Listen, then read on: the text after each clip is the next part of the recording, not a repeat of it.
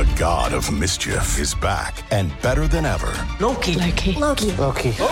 Wow, great to see you again. Critics agree Loki Season 2 is marvelous. Great. And it's finally here. How much do you know? Let's assume I don't know much. A mind-bending adventure. Spectacularly cinematic. I've been waiting for a moment like this. It surpasses all expectations. A little over the top, don't you think? I thought it was spot on. Loki Season 2. Now streaming only on Disney+. You are listening to Habsent Minded, brought to you by HabsEyesOnThePrize.com.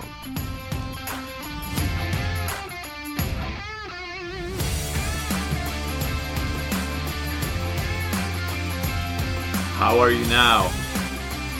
How are you now? It's the World Juniors, and I think we all can say that we're all happy, and it's on.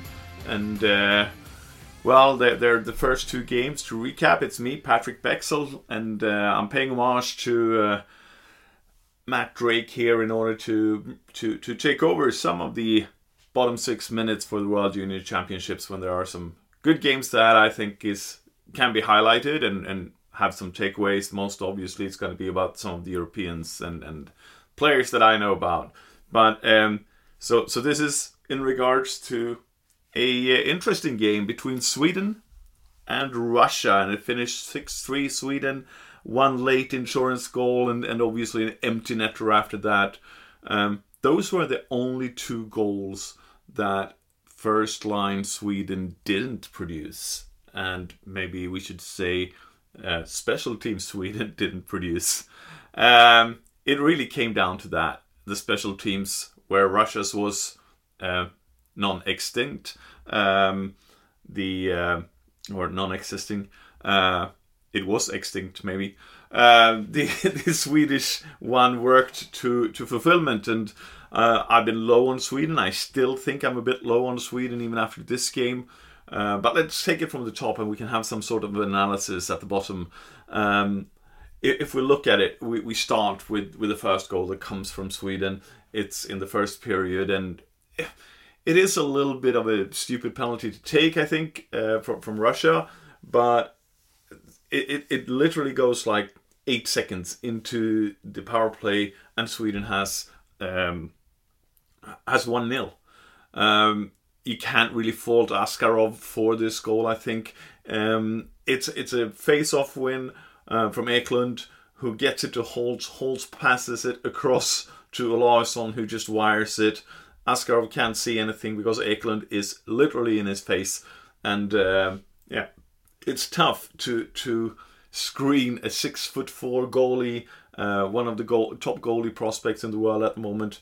But Eklund does that, and it's 1-0. It really, I don't think it really showcased the game from what it had been. Russia had pushed quite a bit. Sweden played the counterattacks a little bit like Finland did early on versus Germany, and that's a whole other chapter. But and it was a little bit unfortunate that Sweden, that might not have that skill to take over a game completely in the World Juniors this year, got first goal, because it just meant they could backtrack and play the counterattack, play the special teams, and that's what they did. I would say the first period really went to Russia in many ways. Second period, however, Russia gets their power play, a little bit of a fumble, the puck jumps over 2 sticks, and suddenly Detroit draft picks, who looks exactly like Lucas Vedemo. Does anyone think we can get away with like swapping these players and keep Edvinsson for the Habs? That might be incredible. And we would really need it as well.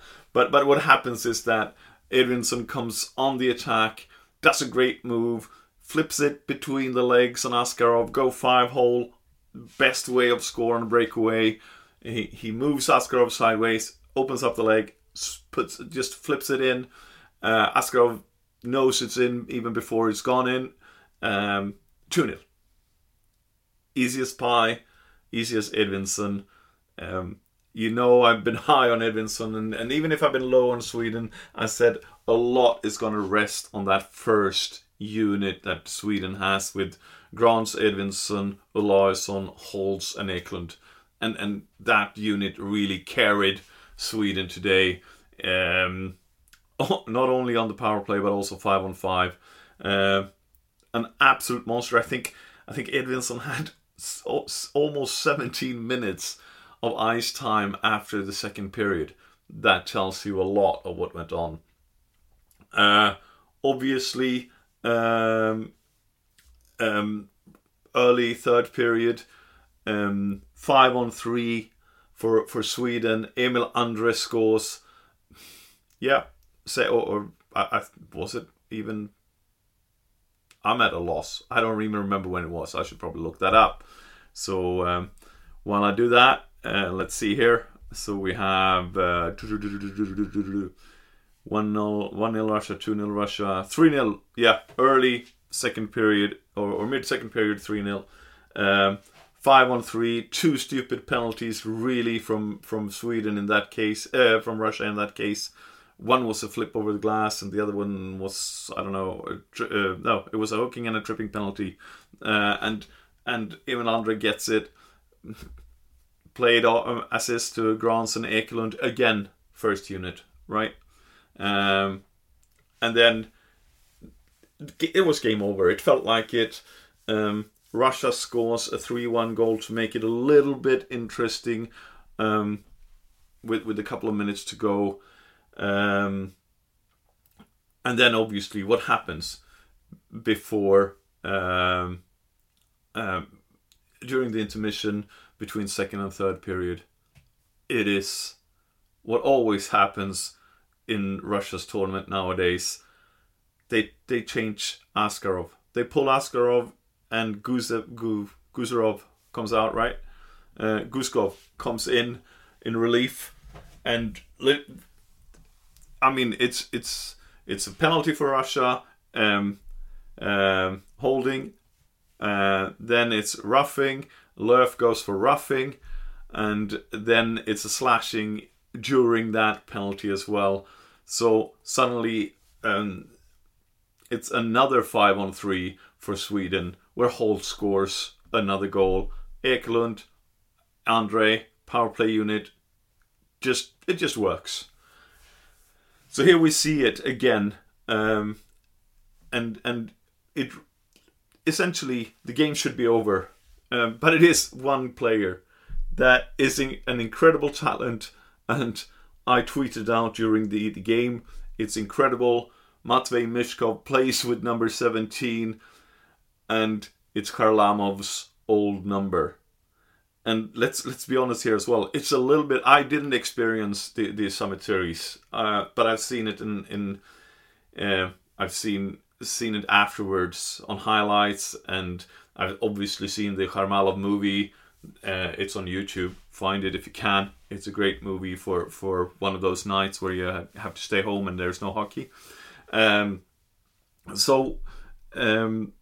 He takes over. He goes on he does a great angle, goes around the Swedish player, and the Swedish player pushes him in to the goaltender, to Wallstedt, and the goal cage moves off the moorings. Puck goes in. And this happened in overtime in Sweden earlier today. That's the only way I knew the rules. So the rule says that if the attacking player is forced in by the defender, you should award an advantage to the attacking player. In this case, Michkov. It makes sense, I think. We want to see goals. And the a defender should be skilled. The defensive play should not be a Ben Chirot, Shea Weber, Alexander Romanov, etc., kind of play, where you push your opponent into the net or into the goalie, get an interference or get the moorings off, and thereby avoiding the chance. I think IIHF gets this right. You award the goal, because that should not be a defensive play in order to prevent a goal. You award that goal. So essentially Mishkov gets the goal from lying down and crashing into the goalkeeper. I think it's worth it. I really like this rule. I wouldn't be against NHL implementing a similar rule. It would protect the goalkeepers that we know needs maybe a little bit more protection in that regard, because their own players won't use them as pinball machines. And it will more often give the attacker a chance to make a play.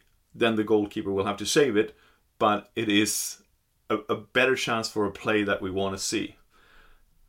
It goes half a minute, and then 40 seconds, and then Mishkov scores again. This time he scores from behind the extended goal line. So he this talent just flips it in off the helmet of Wallstedt into the net, and game on. It's 3-4.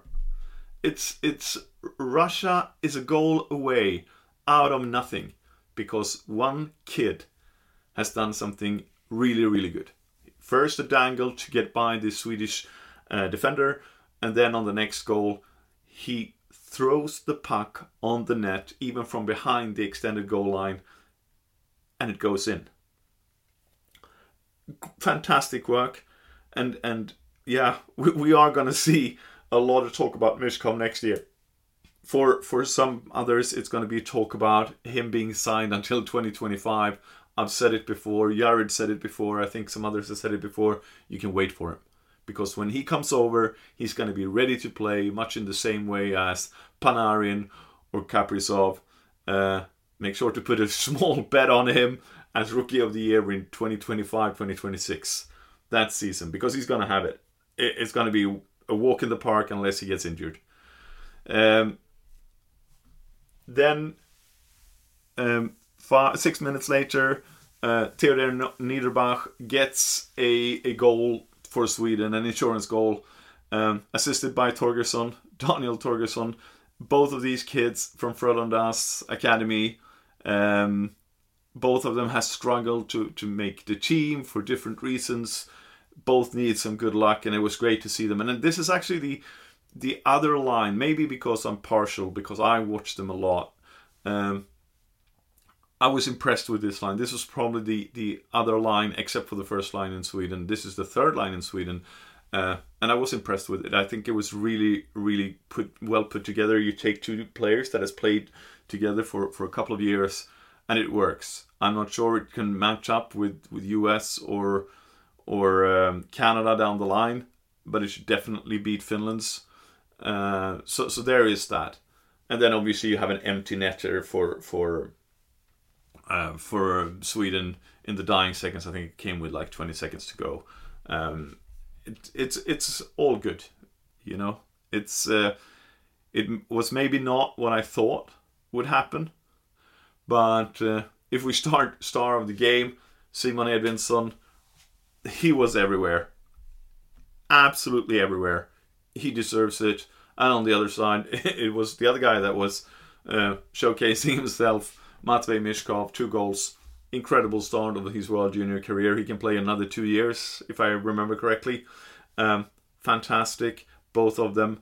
What I did see from Sweden was that they played gritty. They played a little bit like Montreal did in the playoffs this season, when they played a little bit over the edge even. They went after Mishkov at any possible chance, with a slash, with a hook, with a cross check, with a big hit if they could, and it challenged him a little bit. It was very interesting to see, to still be able to come back and score 2 goals in the middle of the third period. Very, very good. But I can't really say that it was the usual Sweden. It was the usual Sweden in regards to the fact that they played a counter-attacking hockey. They let Russia dictate the game to a fair degree, but it was also a tougher Sweden, a dirtier Sweden. Löf was an inclusion of that, pushing out some big hits, playing a wee bit dirty every here and there. So it seems like Thomas Montén has gone away a little bit from his usual style of play. Interestingly enough, I'm not sure that this will help when you play other big countries, when you play Russia that maybe further into the tournament has settled a little bit, has figured out to play a little bit how they want to play. But it is something that we really should be looking out for when it comes to Sweden. Something that to me was a little bit unexpected. Interesting to follow up on. I'll be doing more bottom 6 minutes. You've been listening to Patrick Bexel from Habs Eyes on the Prize in regards to Sweden, Russia 6-3.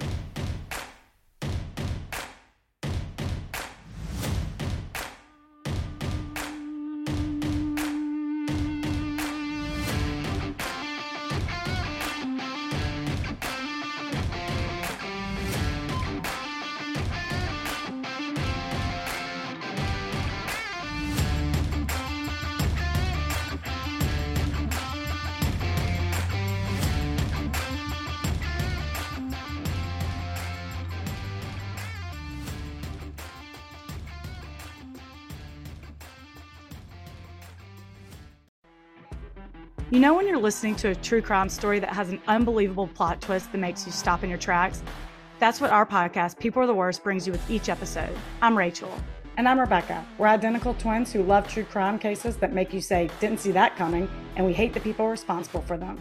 Listen to People Are the Worst now on Apple, Spotify, or wherever you get your podcasts.